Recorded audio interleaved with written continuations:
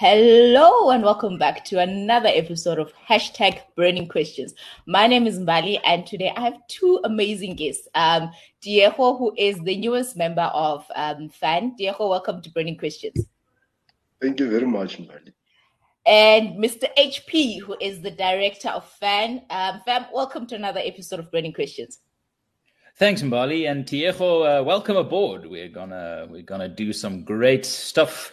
For those of you who don't know, Diego joined us from the realm of politics, where he stood as a candidate in last year's election. So he has a ton of experience and bitterness that he can share with us, and it's all going to add to this idea of how can we make freedom a real thing in politics. So Diego, welcome aboard. It's going to be a great journey.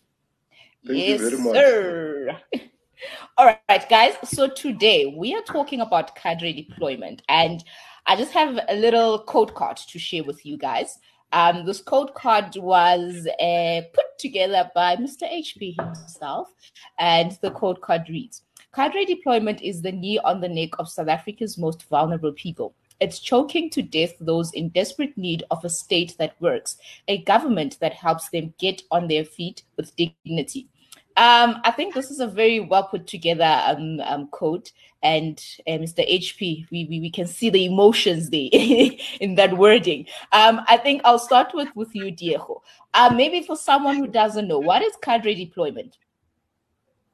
Well, in basic terms, cadre deployment refers to the appointment of members of a governing party into public office on the basis that they are loyal members of that governing party. Here in South Africa, we have seen that playing out, and from local government level, provincial, national level, we have seen it playing out, whereby members of the loyal members of the African National Congress are deployed into positions within positions in state-owned entities, positions, and department positions on the basis that they are loyal members of the ANC. So that's what it is essentially. That's the basic explanation. Herman, I think I will come to you. When you were putting together this code card, what were you feeling? Because I feel a lot of personal feelings on this code card. Maybe you can also give us your definition of cadre deployment. Yeah, no, absolutely. I think Diego stated it quite well. And this quote actually comes from a piece that I'm in the process of writing that I gave to Sholin, so that we can get this quote card out there. So the reason why you get the strong emotion from this quote of a piece of mine is that cadre deployment really is a sort of an invisible poison. It's part of this trio of really incredibly corrupt practices within South Africa, where it is aimed at benefiting the ANC and no one else. So we've got cadre deployment as one element of this. We have BEE, which of course we all know stands for blatant elite enrichment. And then we have policies that take away the freedom from South Africans and put assets into the hands of the government: expropriation without compensation, national health insurance scheme, prescribed assets, these sorts of policies. All what these three things have in common is that they make the state, the government, the institutions of South Africa loyal to the ANC and not to the people of South Africa. Because if you want to be a judge in South Africa, you can't be a good advocate and then become a good magistrate and then become a high court judge based solely on your merit. Because in South Africa, and the ANC is quite blatant about this, in South Africa, we've got this cadre deployment nonsense where if you're going to become a high court judge, you have to be an ANC cadre in most instances. Now, of course, there are instances where cadres are not appointed, where there are some really good appointments to the High Court bench, for example. But the problem becomes when appointees are more loyal to a political party than the constitution or the people of this country. And what that leads to is either corruption or incompetence. And both of those end up with being the neck on the knee of South African people. Because if you are poor in South Africa, you need the state to help you in some way. You cannot, we need people to get housing, and we need to have the state involved in schooling and housing and clinics and hospitals and roads. When you appoint someone to a department who's good at the job, you're giving the poorest, most vulnerable South Africans a chance to get service delivery from a state that works. But if you're going to appoint people not on what they can do, but how loyal they are to the ANC, you are compromising the ability of the poorest South Africans to get good educations, good homes, good clinics. So it's the knee on the neck of people in South Africa who are struggling to get by. And if there's one thing that gets me into a rage very, very quickly, it is politicians taking away opportunities from the people who need them the most. And that's exactly what cadre deployment does. Yeah, definitely. Mr. HP, that was, heartfelt. Diego, maybe any last thoughts from your side with regards to this code card before we move to the comment of the week? Well, I agree with Herman that cadre deployment is quite poisonous. Not only given that it really ruins departments, state-owned entities and everything of that nature, but even, for example, here in Limpopo on the ground, you have a lot of young people who have dropped out of school because they saw a lot of people coming from Seshego, friends and people surrounding Julius Malema, getting into the whole tender thing and becoming rich. So you have a lot of young people who stopped believing in the education system, went on to join the African National Congress because they thought that it has to be the way to get to the top. Education doesn't cut it. So it has done a lot of damage in society, even at the ground level. Sure, those are my thoughts. Sure.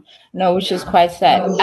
Okay, let's move on to comment of the week from one of our viewers. It's very interesting, and what was very interesting about it is the language that was used. Anyway, the comment goes as follows: politicians have made our lives a living hell while living in luxury. It's our money, not theirs to use and abuse as they please. Democracy has become demockery. ANC has a total disregard for this country and its people. Evidence has shown they are rotten to the core. Thieves and vultures are hiding behind designer suits and using the people as collateral, shameless dude heads, the whole lot of them. I don't know if you guys see the last words there. I'm not going to pronounce it. But I think let's start with you, Herman. Do you think what we have in this comment, do you think his wording or his views are valid? What do you think about this comment? I think there's a lot of merit here. There's a lot of validity here, but I'm also going to say that it's only half of the problem. And because this is where it sort of gets a bit hardcore. Politicians are the quality that the citizens demand of them. So when we have, let's pronounce it this way, when we have shaheeds as politicians, we need to ask ourselves, what are we doing to change that? It's not enough to complain. We know in this country complaining can only get you so far. Complaining is important. It gets the ball rolling. It gets conversations going, but it's not enough. So I want Fauzia to go further than this, to take this comment and then actually ask, right, what has led to this being the case? What has led to this division, this distance between citizens and politicians, making it possible for the politicians to abuse the citizenry and use them as collateral? And I think there are a few reasons. One, the most obvious reason, is voter turnout. We have 40 million South Africans in this country who are of voting age. And yet at the last election, something like between 17 and 19 million people actually voted. That means more than half of the people who could have voted in the last election did not pitch. And now I'm going to perhaps be a bit rude to Fauzia, and not in a direct way, but I'm going to ask everyone who shares these sentiments, myself included, what have we done to change voter turnout? Have we gone out and spoken to our colleagues, people who work for us, people who go to school with us, to university with us? Have we asked them, did you vote? And if not, why not? And try to engage on that level, because this is a problem that we must cure. No one else. The ANC has no interest in boosting the numbers of people who go to the ballot box, because they know those people are likely to vote against the ANC. So the first thing is electoral participation is embarrassingly low in South Africa. And I understand people have lost faith in democracy, but that is no excuse to then sit back and then go, there's nothing we can do. We can either complain or immigrate, or see our kids and grandkids emigrate away from us. So when we are going to complain, yes, you have a right to complain, but take it one step further. Take it to a step of, have I actually done something to boost political accountability in this country, other than voting for myself? Because let's think about this. If you support a sports team and you want a sports team to win, or you care about football, rugby, or whatever, you don't just pitch up on match day and, check the result. It's a part of your life. It's something that it makes your heart beat faster, that you care about, that you know about. And we have reduced politics to some sort of small nook and cranny where only the politicians really care about it.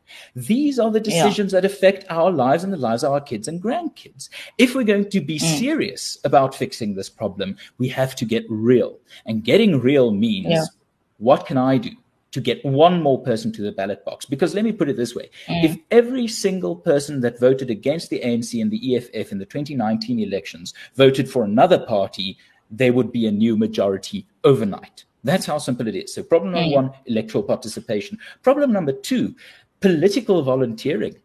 Have you considered standing as a candidate? You know the problems in your community. You know that the people elected don't necessarily address them. If they're serious enough for you, well, perhaps consider doing something about it. Or if they're not serious for you to take a stand, get involved in trying to get people who you would trust in there. We all have this idea of politicians are just, empty windbags, but let's fix that. Let's raise the standards. So what Fauzia is saying is very, very true, but it's only diagnosing the problem. It's not giving us a prescription for the medication. Yeah, definitely. Mr. HP, preach the gospel, sir. I feel convicted right now. I'm going to go off and, you're like an ANC politician. You're like an ANC politician. Most of them are convicted in some way.